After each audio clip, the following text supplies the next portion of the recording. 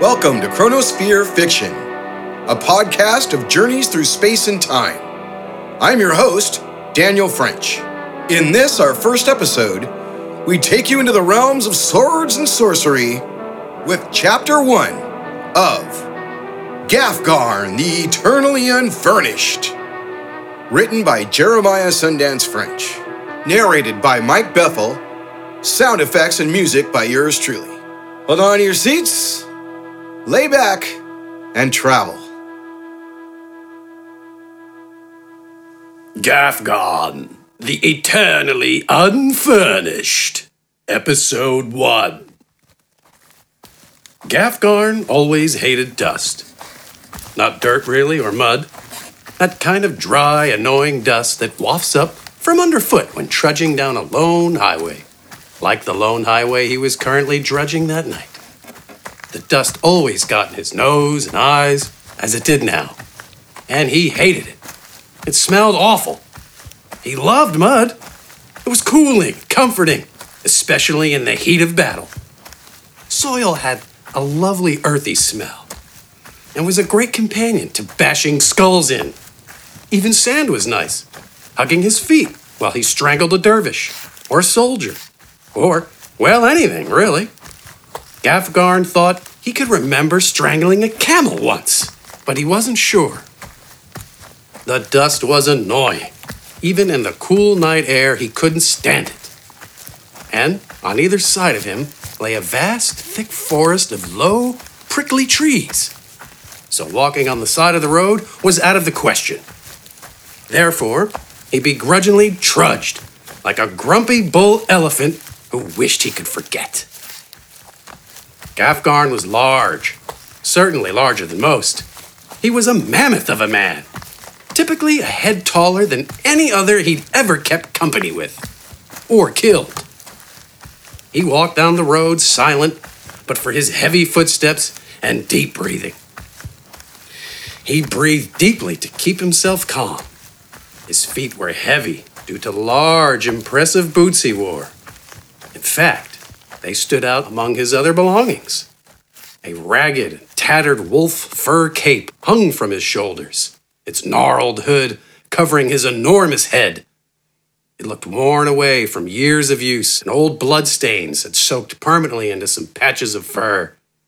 A long leather-bound haft jutted over his right shoulder from under the cape, seemingly attached to some form of weapon. He wore an even worse-looking brown leather jerkin over a black cotton, long-sleeved shirt.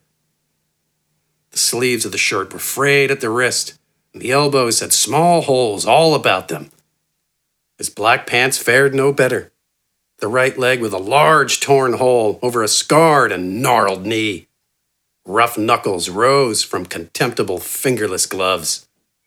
He was unremarkable, aside from his size and his boots. They were, by far, the most magnificent and useful boots he'd ever seen. More than most had seen, in fact. On this crude visage, they demanded the eye's devotion. A silver-white metal protected the toes, heel, ankle, and bottom and top of the foot, with odd black and red designs inscribed into them like tendrils or vines. Only Gafgarn knew they were actually from an ancient language, a cipher of some sort. He didn't know much about it, only what the effects of the inscriptions on the boots did.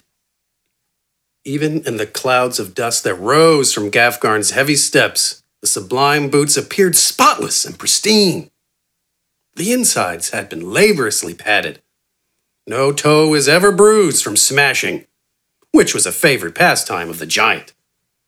Nails bent under the soles, which was great, as sharp objects in his feet seemed to annoy Gafgarn more than dust did.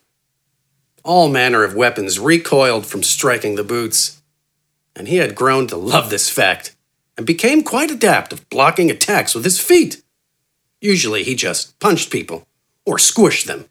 Thinking of squishing people made Gafgarn hungry, so he was happy to see the light of a large inn just around a bend in the road. He could hear the ruckus of happy drinking, flirting, and fighting as his spirits lifted. He stood in front of the inn for a moment, taking in the smell of meat pies, ale, and sweat, and was taken back to his encampment with his men, drinking alongside them, pinching the wealthy buttocks of a passing wench, and occasionally brawling, usually over pinching the wealthy buttocks of a fellow man's wife. Gafgarn never understood marriage. He pushed the happy memory aside, pulled his hood down slightly, and entered the tavern. Everything stopped when Gafgarn stepped in. Every word cut off, every mouth halted mid-chew, every pull from a tankard frozen, and every eye on the giant. Then those eyes rested on his boots. They widened, and Gafgarn could see some mouths salivate. The large inn was full of dirty-looking men, all with red bandanas on. One skinny man in a blue suit with black pinstripes sat in the corner with piles of books, barely taking notice of the new occupant.